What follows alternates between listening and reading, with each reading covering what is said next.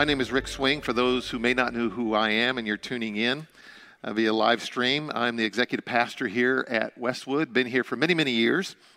It's been a joy of mine and my wife Linda and our family to have served here at Westwood and served the people that we have come not just to love, but to walk alongside as we go through this journey called faith. And it is so very important. And so thank you for being here online. Our pastor Kenneth, he is up in Kentucky getting his kids back. Their families are both up there in Kentucky, and they've had the kids for the last couple weeks, so that's where they're at. Pastor Kenneth will be back here in the pulpit next week. But until he gets back, you have me. So thank you for being with us today. I really, really appreciate it and really appreciate your prayers for your staff. It means a lot, especially during these times as we try to navigate what takes place. I wore the mask very simply because I'm not one who likes to wear this mask. Not that I have a pretty face for the people to see, but I do this because I think I have a responsibility. My wife and I, when we're out and about, we will wear this mask. It gets less cumbersome the more I do it. And I know sometimes in our world today we have politicized everything. And I've heard it said, well, if you wear a mask, then you're a Democrat. If you don't wear one, you're a Republican. And let me just tell you how stupid that sounds. I hate to use that word, but that's exactly what it is, y'all. It just does not make sense to feel that way. Last week in this service, we had a 93-year-old man, Mr. Ernest McLean, who came. He is so faithful, and he loves his church, and he loves his people. He's 93 years of age, and he came with a mask on last week. I want to wear my mask so that we can have more of those Ernests come to church on a regular basis. So please, let's all do our part. It doesn't take much. Let's just do our part as we go forward. In your Bibles, I want you to turn to the book of 2 Timothy in the New Testament. So if you go to the very back of your Bible, you'll see it near the back of the Bible. 2 Timothy is where we're going to be today, and I'm really excited about having read 2 Timothy. You know, I've read it before, but this last week and a half when I knew I was going to be preaching today, having read it over and over again, it's 4 chapters. It's so rich, and there's such a great story that I want to share with you all today. But I want you to know that we as a staff, me as an individual, God designed me. And the reason I'm in the ministry is because God had designed me to make an impact in this world. My calling wasn't to be a student pastor, even though I was a student pastor for 15 years. My calling isn't to be an executive pastor, even though I've done that for many, many years. My calling is to make a difference in people's lives.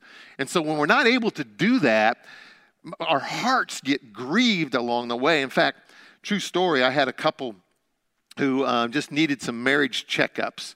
And so they came to the office a few weeks ago, and they walked in, and I told them, I said, I can't tell you how happy I am you're in here for marriage counseling.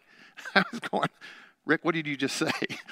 But I was excited that I could pour into somebody along the way. And I pray that you are the same way. If you have a faith like we do, like I do, a faith that says Jesus lives inside me, the Holy Spirit lives inside of me, I need to make a difference in this world.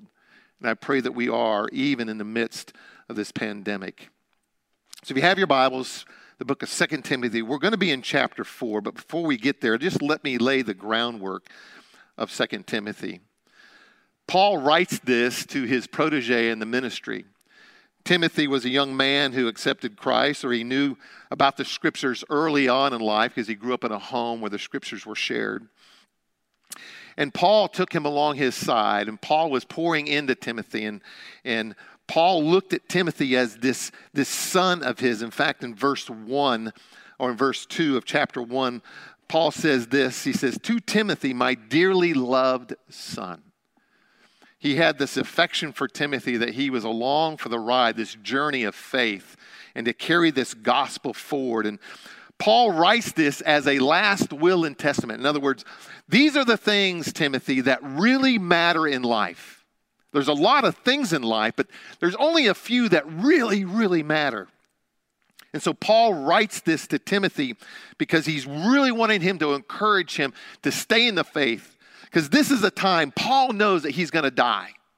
He is in prison, he is in Rome, and he knows that his time has come to the end. In fact, the very end of this, in chapter 4, he tells Timothy, please come before winter. So he probably writes this in the fall. Paul's going to die sometime in the next year. He realizes this, his time has come to an end. So it's this passion plea, if you will, to his son in the faith, saying, Timothy, hang in there in the midst of everything that's going on. Hang in there. And we see it in verse 6 of chapter 1. He says, therefore, I remind you, Timothy, I remind you to keep ablaze the gift of God that is in you through the laying on of my hands. For God has not given us a spirit of fearfulness, but one of power, love, and sound judgment. During this time, there was many who was in the faith who were falling away because they were being persecuted. Nero was there in Rome, and he blamed the Christians for the fire that took place in Rome. And so there was this heavy persecution, death that was taking place.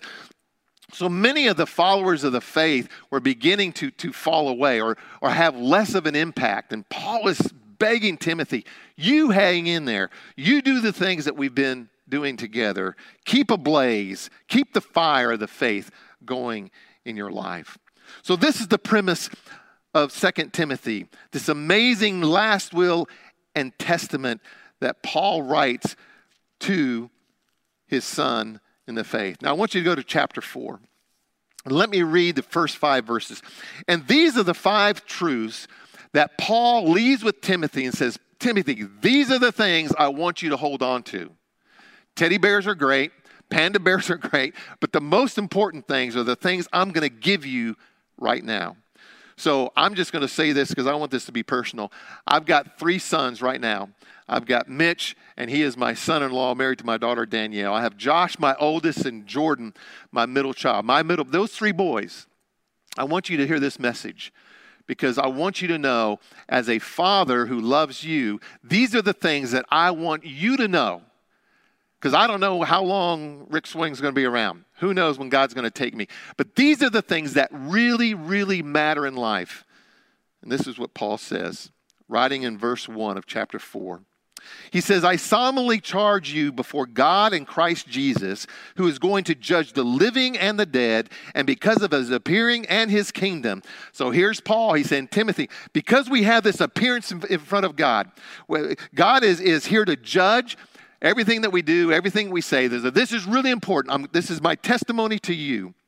He said in verse 2, proclaim the message, persist in it whether convenient or not, rebuke, correct, and encourage with great patience in teaching. For the time will come when people will not tolerate sound doctrine, but according to their own desires will multiply teachers for themselves because they have an itch to hear what they want to hear. They will turn away from hearing the truth and will turn aside to myths. But as for you, Timothy, be serious about everything. In other words, have exercised self-control in your life, Timothy. Endure hardship. Do the work of an evangelist. Fulfill your ministry. So here's Paul. He's telling Timothy, these things are the 5 things that really, really matter in life. So what are we up against? So here's Paul. He's telling this to Timothy, and he's going like, what are we up against, Timothy? As you go and as you continue to keep ablaze, what are you going to face? I want you to turn back, if you will, to chapter 3, verses 2 through 5. And Paul outlines the times that are going to be ahead. And I think it's so apropos because, to me, we're in these kind of times. This is what Paul writes to Timothy. This is what you're going to be up against as you try to do these 5 things. He says, Paul writes, but you know this, difficult times will come in the last days. For people will be lovers of self, lovers of money, boastful, proud, blasphemers, disobedient to parents, ungrateful, unholy, unloving, irreconcilable, slanderous, without self-control, brutal, without love for what is good, traitors, reckless, conceited, lovers of pleasure rather than lovers of God, holding to the form of godliness, but denying its power. Paul says, stay clear of those kind of people. This is what you're going to be up against as you try to do these 5 things that I wants you to do. So let's go back to chapter 4. Let's look at these 5 things in more detail as Paul writes this to Timothy. 2 Timothy 4, verse 2, the very beginning of that verse, he says, proclaim the message. What really matter? These 5 things. Number 1 is to proclaim Jesus in your life. Proclaim the message. Paul begins this charge to Timothy with the most important element of all, and that is Jesus. See, Paul knew that times were going to be hard, that there would be times it's going to hurt, that life wasn't always going to be the way we wanted it to be. It was going to be disappointing, and it was going to be hard to persevere. And he says, listen, the most important thing is to proclaim the message, which is the message of Jesus Christ. In fact, this persistence and this perseverance caused Paul to write these words in chapter 1, these famous words of verse 12. It says, but I am not ashamed, because I know the one I have believed in and am persuaded that he is able to guard that which has been entrusted to me until that day. Jesus is guarding your salvation until that day. We proclaim Jesus. Paul writes in Romans chapter 8, verse 38 and 39, he says, for I am persuaded that neither death, nor life, nor angels, nor rulers, nor things present, amen, nor things to come, nor powers, nor height, nor depth, nor any other created thing will be able to separate us from the love that is in God, that is in Christ Jesus our Lord. It's about Jesus. It's not about anything else. It's not about me. It's about the person of Christ who is in me. Here's a question. Do my actions, what I do on a regular basis, on a daily basis, do my actions reflect my words, the message of Jesus? How do you communicate the message of Jesus to your family? Which speaks louder, your actions or your words? You know, I had the opportunity, the great opportunity, to grow up in a Christian home. I grew up in a small town of Francisville, Indiana. And in fact, I have family in Valparaiso, Indiana, that I think maybe listen to this message today. And Paul and Candy and John and Lorraine and those, thank you for watching. But I grew up in a home that loved Jesus. And I grew up with a grandparents that both loved Jesus. So I saw it not just from my mom and dad, but I saw it from others who were in our family. And I can remember as a child at 7 years of age, being in my grandmother's house in Francisville, Indiana, and accepting Jesus as my Lord and Savior at age 7. See, I had heard the words of Jesus over and over and over again, but it was their actions that was always faithful. They were the same yesterday as they were that day. And so what they said matched up to what they believed and how they acted along the way. In fact, about, I accepted Christ at 7. About 30 years later, I think we're celebrating Grandpa and Grandma Von Tobel's 50th anniversary. And so we're all on a cruise out in the sea someplace. And I had my kids. And so all the grandkids were there. And I'll never forget, we lost the grandkids. We didn't know where they were. So we're searching the boat for all the grandkids. And I was coming up this stairwell on the boat, and I heard this noise. I heard this singing that was taking place.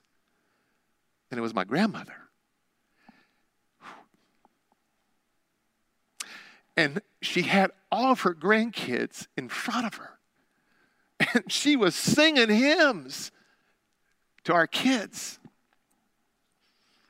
Their actions always reflected their words, and it made a difference in our life. They proclaimed Jesus, the message of the gospel, over and over and over again. Paul writes in 2 Corinthians, he says, therefore, if anyone is in Christ, he is a new creation. The old is gone. Behold, all things have become new. In Christ, I have become new because somebody proclaimed the message of Jesus in my life. Dads, let me just tell you, the most important job you have isn't to put a roof over your family's head. It's not to make sure they're fed, although those things are hugely important and it's part of our responsibilities. the most important job you have is the message of Jesus, proclaiming that in your home. Second truth that matters. Paul goes on to write there in that second verse of chapter 4. He says, persist in it whether convenient or not. Proclaim this message and persist in it whether it's convenient or not. And that means we need to persevere in all conditions. Be prepared to share the hope that we have within inside of us. Paul is telling Timothy that he is supposed to preserve in this gospel, that's keeping this gospel ablaze in his life. No matter whether he's in prison, no matter he's been running for his life, no matter whether he has to go underground with his faith, he says, you stay persistent, persevere in all conditions.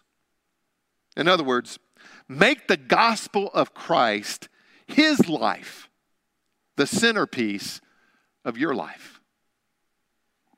Make the gospel of Christ and his life the centerpiece of our lives. So how do we do that? Rick, how do we persevere in all conditions, in all circumstances, whether it's convenient or not? Two simple things. Number one, be accountable. Paul was holding Timothy accountable for all the things that he had witnessed along the way. In 2 Timothy chapter 2, verse 15, he says, be diligent to present yourself approved to God, a worker who doesn't need to be ashamed, correctly teaching the word of truth.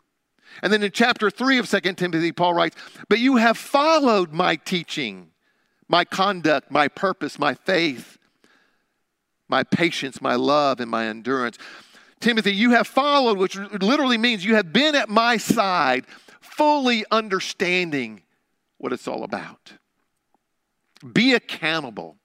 Who is holding you accountable to persevere in the gospel? If you're a man and you're listening to me, I want you to know our plans are on August 3rd. That's a Monday night at 7 p.m. We're calling all men. And you can bring those from your workplace. We're calling all men to gather right here. We will social distance. We will wear masks if we have to. But we want to hold each other accountable for this thing called the gospel of Jesus Christ. So the first thing is be accountable. Here's number 2. Be responsible. How do we persevere? Be accountable and be responsible. 2 Timothy 2, verse 21 says, if anyone purifies, literally purges themselves, if anybody purifies himself from anything dishonorable, he will be a special instrument, set apart, useful to the master, prepared for every good and great work. Take charge of the decisions you make. Please don't blame anybody else. Be responsible for that as you go forward. So how do we persevere? Be accountable. Have somebody asking you tough questions. Where's your eyes been? Where have you been thinking about this week? What has Jesus been teaching you? And be responsible for the decisions that you make. Don't blame anybody else. Here's the third truth. So we proclaim Jesus. We persevere in all conditions. And here's number 3. Paul tells Timothy, I want you to lead with grace. Look there in chapter 4, verse 2, the very end of that verse.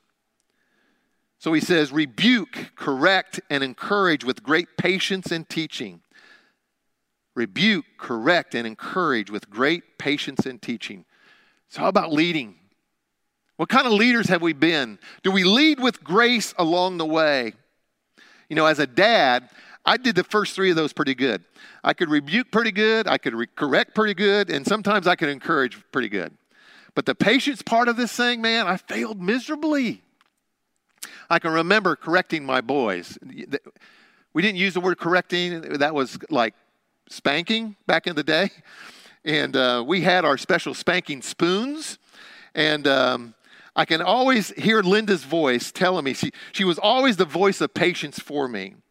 Wanted me to get all the facts before I ran in the room like a wild banshee just swinging away. You know? Here was Linda going, hey, Rick, man, get all the facts before you go in there with that spoon and just start making crazy stuff happen. Patience was not one of my attributes. And I know my boys, they're right now, they're going, boy, that's exactly right. If they were here today, they would tell you, patience wasn't my best part. But he says, lead with grace. James 4:6 says, but he gives us more grace. In other words, grace upon grace. He keeps giving it. That is why Scripture says, God opposes the proud but shows favor to the humble. If we want to lead with grace, it is a picture of humility in your life. That's what leading with grace looks like. Is there this picture of humility in my life that says that I'm going to lead, I'm going to rebuke, and I'm going to correct, I'm going to encourage, I'm going to have patience, and I'm going to have teaching in my home. Are we leading with grace? Paul's telling Timothy, Timothy, this is what you need to do. You don't only proclaim the name of Jesus. You don't only just persevere in all conditions. You lead with grace those who are around you. And number 4, Paul tells Timothy to focus on the goal. Look down to verse 5. He says, but as for you, Timothy, be serious about everything. Have self-control in your life. Endure hardship. And you may be saying, well, Rick, okay, I want to focus on goal. So what's the goal?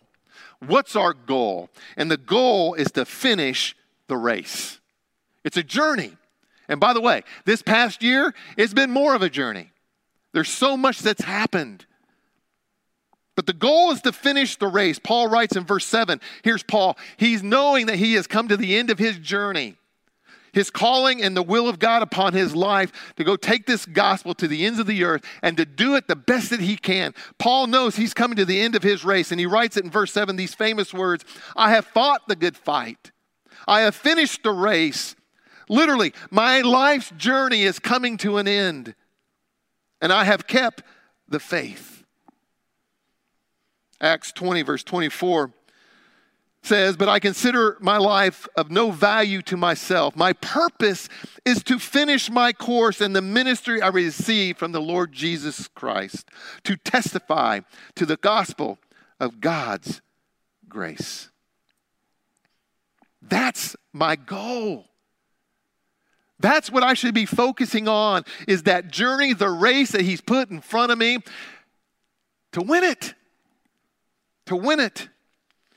I don't know about you, but us men, we oftentimes get too distracted along the way. A couple of weeks ago, I preached, and I called that drifting. Andy Stanley said that his quote was that we don't drift in the right directions. In other words, we usually drift in wrong directions, not towards Jesus, not towards the things of God, but other ways and other places. But we get distracted. Our jobs, they get in the way. Our hobbies, they take up too much time.